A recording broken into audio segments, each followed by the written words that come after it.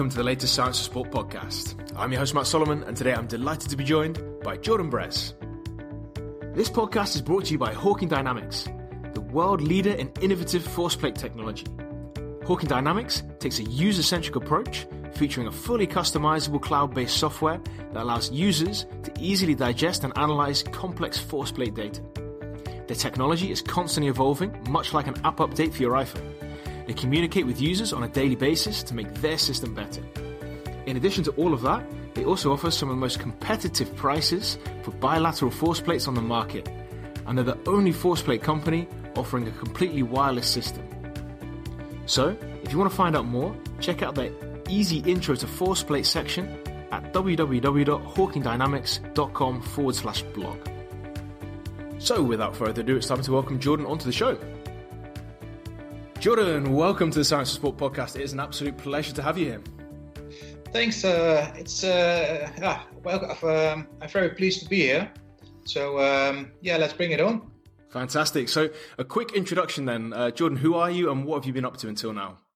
Well, my name is Jordan Brez, and I've been a strength and conditioning coach for the Dutch Olympic Committee, Team NL, for 12 years now. Been playing with a lot of sports, gymnastics, judo, speed skating, swimming, a lot of more sports. And in the 12 years, a few of athletes of mine, one became Olympic champion gymnastics, 2 times world champion, got a world champion judo, 2 European champions judo, 1 world champion speed skating. So, and a lot of more medals. So, pretty happy what happened in the last 12 years. That's what I've been doing for now. Being a busy man. So we're going to discuss some periodization on fighters and how we can then get combat athletes in top shape.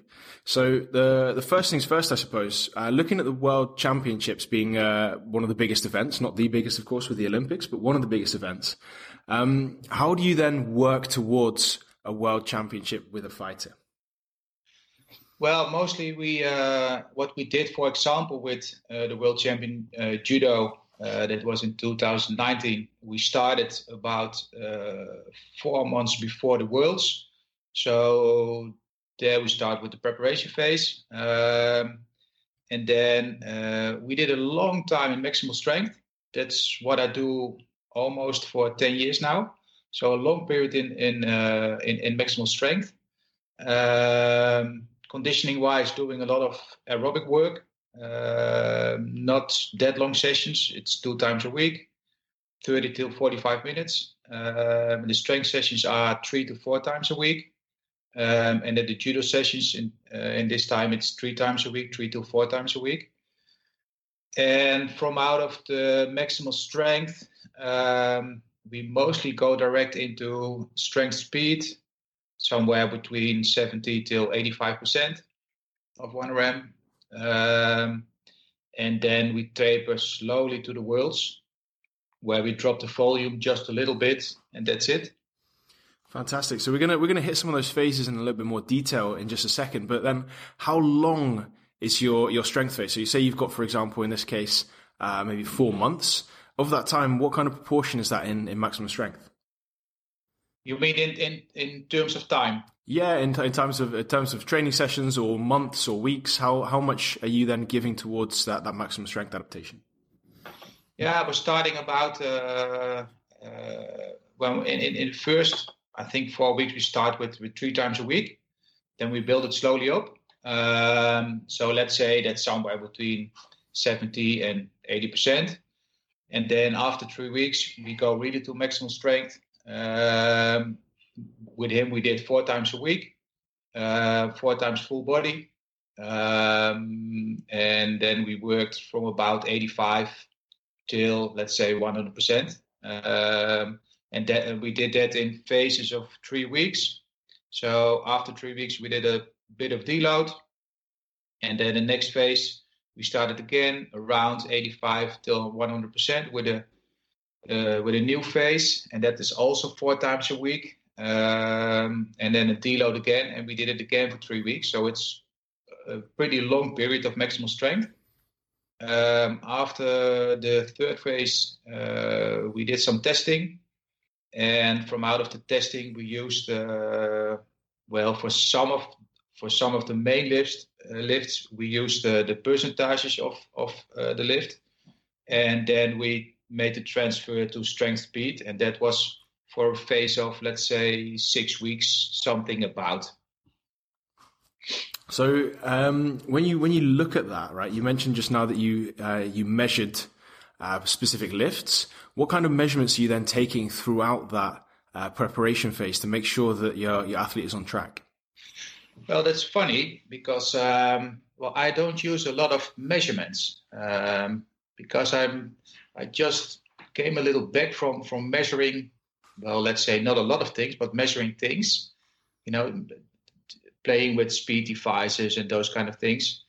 But that's also because I have several athletes walking around in my session, so it's difficult to do concrete measurements. And from out of my experience, it's not working so much. And also the athletes, they don't react that well on playing with these speed devices. So what I did a lot is when they came into my session, then we had a chat for, let's say, 3-4 minutes, just in general. How do you feel? How do you sleep? All those kind of things. And from out of there, I did a little bit of adjustments, and then we started to train. And looking back to the training session before, and making adjustments from out of there. So yeah, that's the thing I did. I think that's really interesting, right? Like the personal side of things and how important that can be. So can you give us some examples of the kind of changes that you then make? Let's say someone comes in and they don't feel 100%, maybe they slept a little bit poorly. What kind of change are you then going to make to their program, which you might have programmed, let's say a week, 2, 3 weeks beforehand? What's the adjustment then for that person? Yeah, I think we spoke before about that. Everybody can make the most perfect programs on paper, but it's not always working in practice. For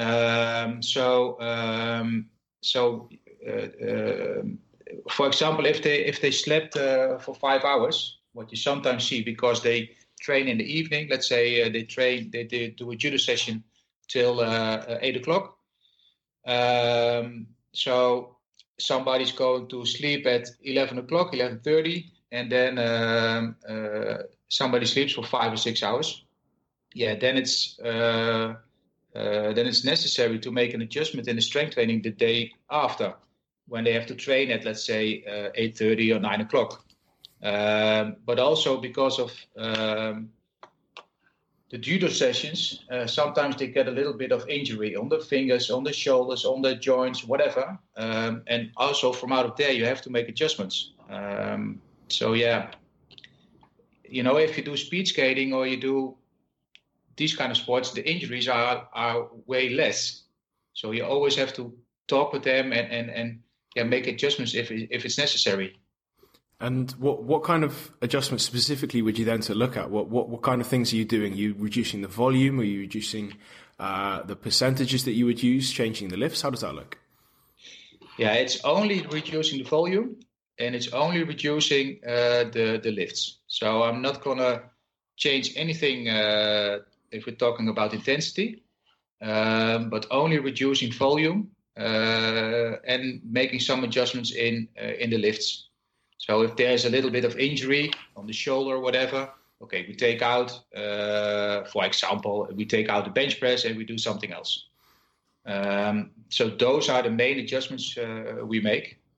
And then what's your reason behind keeping the intensity? Because I imagine that's quite important and quite one of the determining factors in your program. Why do you want to make sure that that's kept at the given percentage at any given time?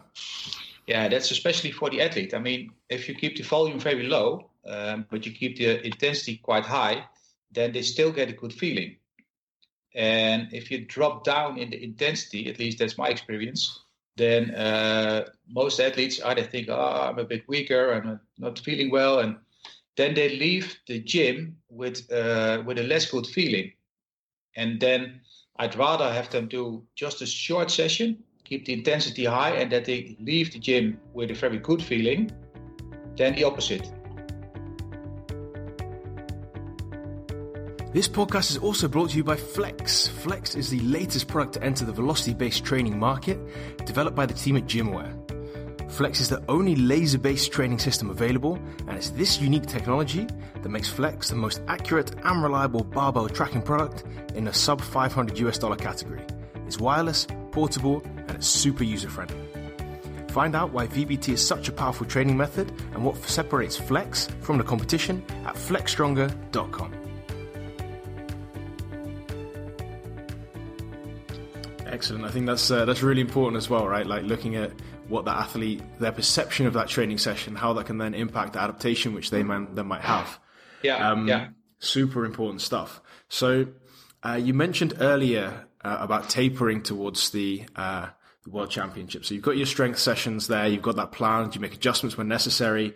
You've gone through your rep max testing, if that's the case, towards your speed strength phase or strength speed phase. How do you then look to taper towards the World Championships? Well, that's always in a conversation with the head coach, and where we think that where it's the best time to go into the taper phase, and that sometimes can differ from 1 week to, let's say, 3 weeks. But they also have to travel. So in this case, they have to travel to Japan. So they leave a little bit earlier. So we can almost train up to when they have to leave, because then when they're in Japan, they still have a week, 1.5 weeks. So there's a taper from, let's say, about 2 weeks. So in Japan, they don't do anything anymore. So then we can train. Gym work? No gym work anymore. No, because of the traveling and those kind of things. So they only do some judo sessions and some mobility stuff, and that's it. And if it was possible, would you like to then do some speed or some strength training within that phase, or is that a conscious decision to make sure that they're only putting all their resources into judo? Yeah, but some of the athletes, when they have to do tournaments in Europe, so there's not a long traveling time, then with a lot of not with a lot of athletes, but with some of the athletes, we still train on Monday if they have to fight, for example, on Saturday or Sunday. But that's only an activation session, working on speed and those kind of things. And that's also a short session, so the volume is quite low. But they leave the gym with a very good feeling. And I think that's one of the most important things for the last session. And with that in mind, then, how do you then make sure that your athletes are getting that good feeling? What's the kind of tips and tricks which you use to make sure that everyone's absolutely buzzing when they leave the gym? That's a good one.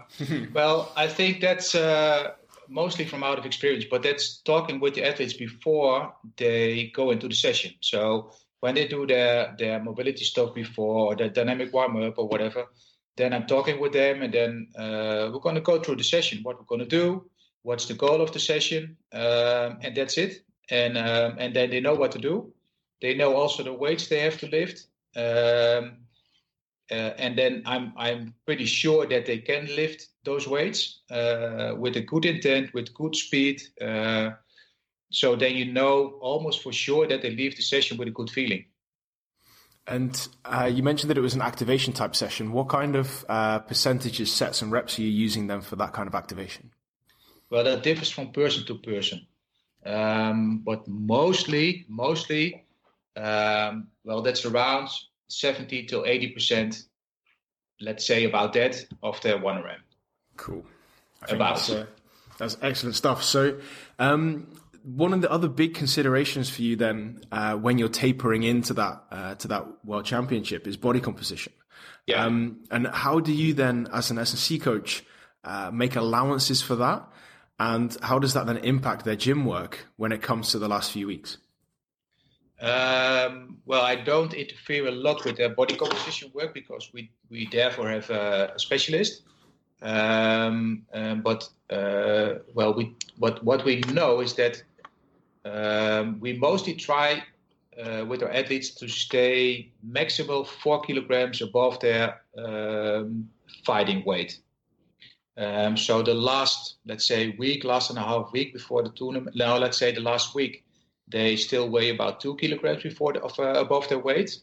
But what you see in the last 2-3 weeks, they're getting just a little bit weaker.